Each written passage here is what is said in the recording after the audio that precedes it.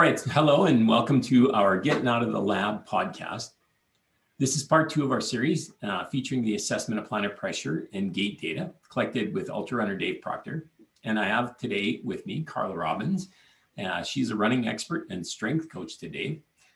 Carla, thanks for taking the time to join today and discuss this recent data collection and analysis that we did with Dave and yourself. Hey, no worries. It's great to be here. So earlier on in the summer, we had this opportunity to collect a data set, a unique data set for the first time using our new X4 foot and gait insole pressure sensors. And at that time, we recorded every stride of a 100-kilometer run, in part to validate that this kind of data collection was possible, and in part to understand how that data might apply to training and to performance enhancements or footwear design. And our review of that data led us to the conclusion that there were likely a lot of new insights available to better understand stride from plantar pressure and gait data gathered in the field.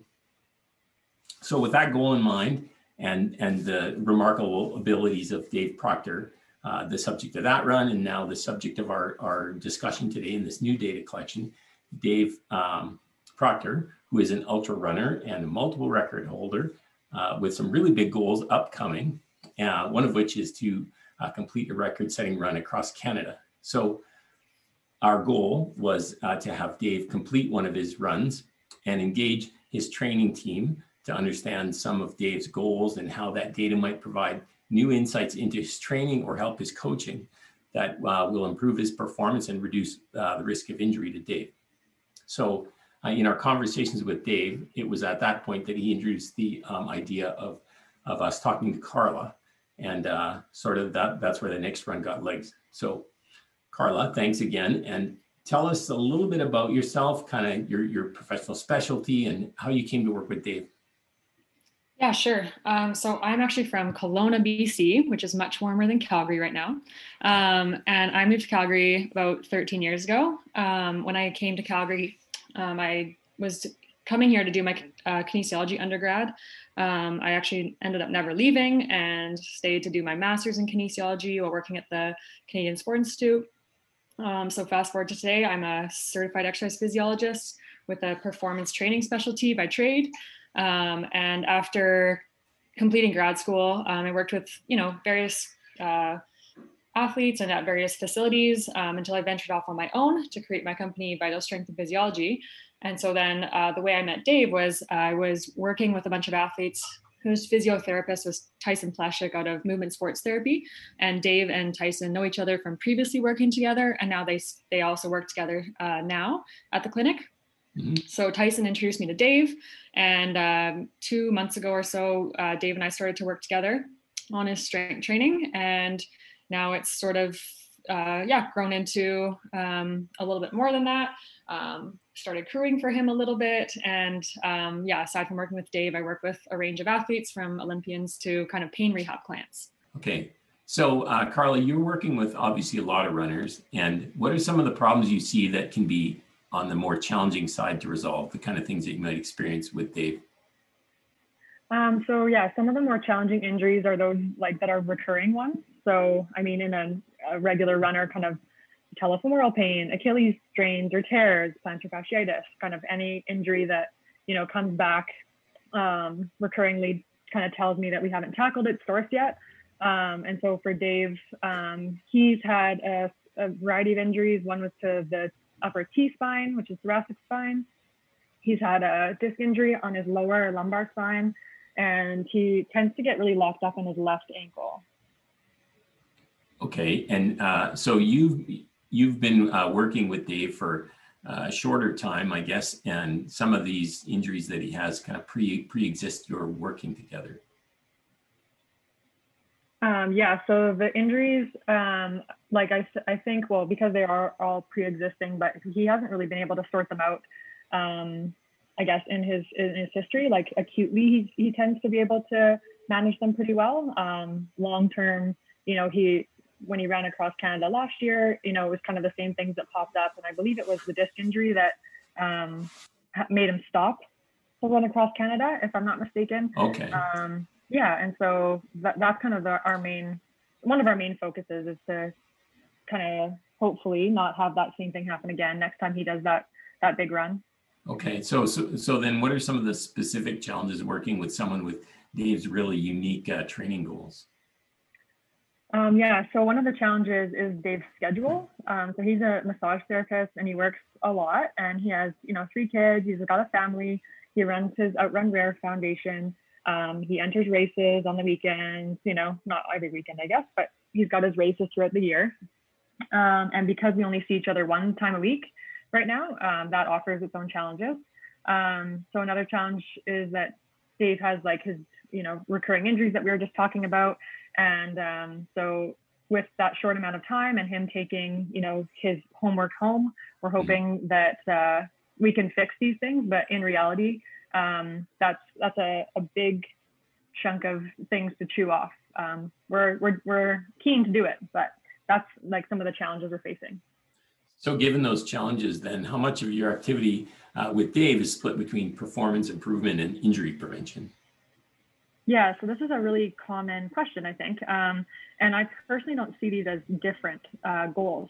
So I see injury prevention as kind of the goal of distributing the stress as much as possible, because injuries typically occur from overuse or overstressing one area. So kind of the way I see it is not like you do your squats for performance, but your rehab exercise for rehab. I see them all as on the same wavelength, because it's kind of the flow of energy in the right direction that helps you create power and helps prevent shearing on the joints or the tissues. And so, yeah, again, the way I see it is everything we do in the gym has the goal of pulling him out of the injury prone positions and putting him into more performance enhancing positions, I guess. And so prior to us contacting you and working together with Dave here, you hadn't had experience with plantar pressure sensors or this kind of gait data, I guess, and that data that can be captured with our system. What intrigues you about what is possible using the technology? Yeah, so I hadn't used the X sensor or any plantar pressure sensors before. I used to do some work for the running injury clinic, so that was more the 3D motion capture kind of technology. But what I find with what's exciting about the X sensor stuff is that, I don't currently have access to the 3D gate technology. I just have access to my phone and videos. And so that's the best I can do on my own for, gait analysis or movement analysis. So it's exciting to get that kind of like next piece of data from, what I think I see from video to get, that next little bit of information about what kind of confirming or denying what I think I'm seeing. That's exciting. And so given your experience with lab data, how important do you think for your purposes this kind of data that's directly from the field is compared to data from inside the lab? Mm-hmm. Yeah, I think that lab data can be valuable. There's a reason why we collect it, but it's usually captured pretty infrequently in a very controlled setting. So it doesn't always tell us like actionable ways to make the athlete better kind of on the daily. And even if Dave, doesn't wear these insoles on the daily, it gives us more information like about kind of what terrain he's running on. For example, on the run across Canada that he wants to do next year, if he's running on one side of the road, which he will be for the whole run, the road sloped to one direction. So these pressure sensors can give us even some future information about, how we could upslope one of his shoes or, almost make a heel on one side, or how we can kind of even him back out would be a good example. Okay. So for the case study that we did here, Dave completed 7 laps that were about 15 kilometers in length. And after you considered this, your suggestion was to have Dave complete 2 different interventions during the run, and that those might have some kind of observable outcomes in the plantar pressure and gait data. Can you just share with us what those interventions were and why you chose those in particular?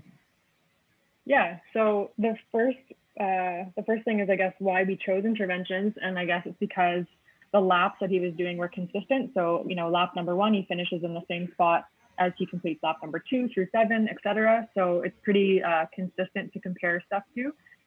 You guys also did a 50K data collection, I think, at a different time point. So it would be nice to even compare one day. We could compare that 50K to the first 50K. And so then we decided to do these interventions. So we suggested a tibialis posterior release after the 3rd lap. And we did a glute activation after the 5th lap. And we chose those in particular because tib post has typically or historically been something that when his ankle locks up over long distances, he needs releasing to give him either pain relief or the feeling of kind of being able to stride better after the release. And then we also chose glute activation to see if, changing activation of one of the muscles that controls a lot of someone's gait and the push off would show up, so to speak, in a change in the footfall. Okay, so what might you expect to see kind of prior to and then after those interventions? Well, because the glutes are external rotators of the hip, they have a tendency to pull the leg into external rotation. So if we change kind of the activation of the glutes, we would hypothesize that we would get kind of less collapse of the arch, maybe less pronation, less medial pressure of the foot, especially on his maybe right side. And then we would expect with the tib post release. So tib post is a foot supinator, so it kind of helps pull the arch up. And actually, counterintuitively, if we release the tib post, we almost would expect, better pronation of the foot, better medial pressure, but it tends to unlock his foot and make him feel better. Okay. So in advance of our more detailed discussions that are upcoming in the webinar, we kind of had the opportunity to go through an initial review of the data and some details with you. What were some of the observations that you were able to make from that data regarding Dave's gait and plantar pressure? So yeah, we kind of initially observed that overall observed as Dave got tired, he had a tendency to move to more, let's say, fast or uncontrolled pronation of the foot, especially on the left, to more like slapping kind of, tendencies, on that left. We noticed that the direction of the pronation was more kind of diagonal. So from the outside, the posterior lateral side of the foot towards the medial side of the foot towards the big toe. And we also kind of saw a little bit more metatarsal head pressure in the foot, which is kind of right underneath the toes or on the toes a little bit there. And yeah, more impulse on the heels at times. So that's kind of what happened as he, in general, as he got more tired. Okay. So most of the changes that you saw in the data, you kind of attribute to the expected fatigue as the run progressed. Yeah, it seemed to be pretty expected. Yep. Okay. So from that review, we identified some additional analysis questions to explore the impulse and center pressure velocity. How do you think that those will help you understand Dave's performance in more detail? I think they'll help us to develop better strength training. I guess you could say interventions or like a better strength training program, and just better guidelines in general for if Dave or any runner, I guess, is experiencing pain or fatigue-induced changes to gait, or for those who want to gain insights into performance enhancement. I think this would all be really good data for them to look at collecting for themselves. Okay, so then if we look back to the interventions that we did do, was the benefit of those interventions evident in the data? Can you see the immediate effect, and was it obvious how long the benefit lasted? Yeah, we could see an immediate effect. Well, especially on when he started to experience a little bit of pain. Yeah, we saw a little bit of breakdown in the data right away. And then we did see some immediate effect of the tib post release and the glute activation.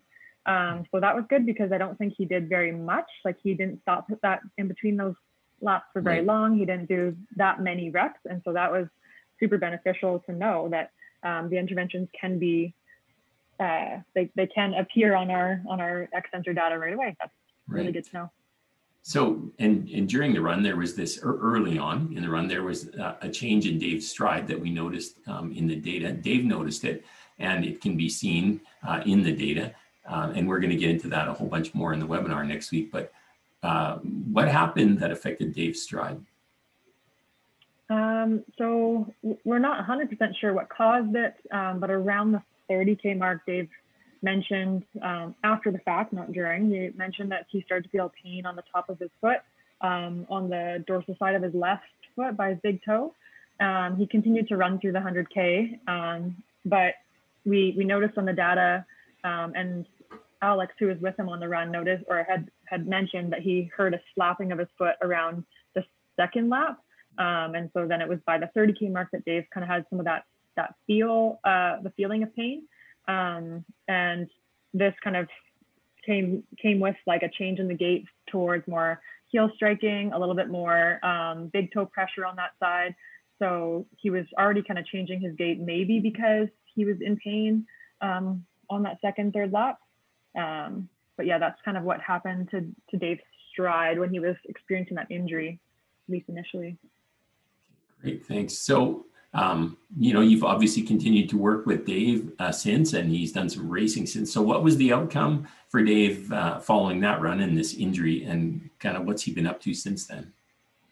Yeah, so after the 100K with that we recorded with X-Sensor, Dave took a little bit of time off of running because he needed to get scans and make sure that it wasn't, a break in the bone or something like that. So he took the precaution of wearing an air cast and taking some time off running. And when we found out it was just a little bit of tendinosis, I believe was the outcome, he got back into running a few weeks later. So that was in preparation for the Big Dogs Backyard Ultra. So that was the weekend of October 17th. That was last weekend, I think already. Yep, October 17th. And we were in Kelowna with Team Canada, and Dave was on Team Canada. So he had no pain in his stride. He was feeling really good.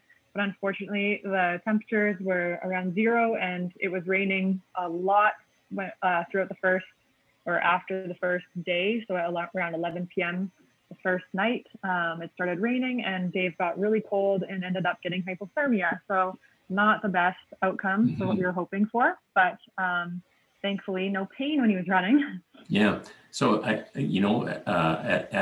Dave goes, he's probably, if not already, soon to be back running these incredible distances. So following this experience for you with the Insole sensors, what application do you see for further testing with Dave?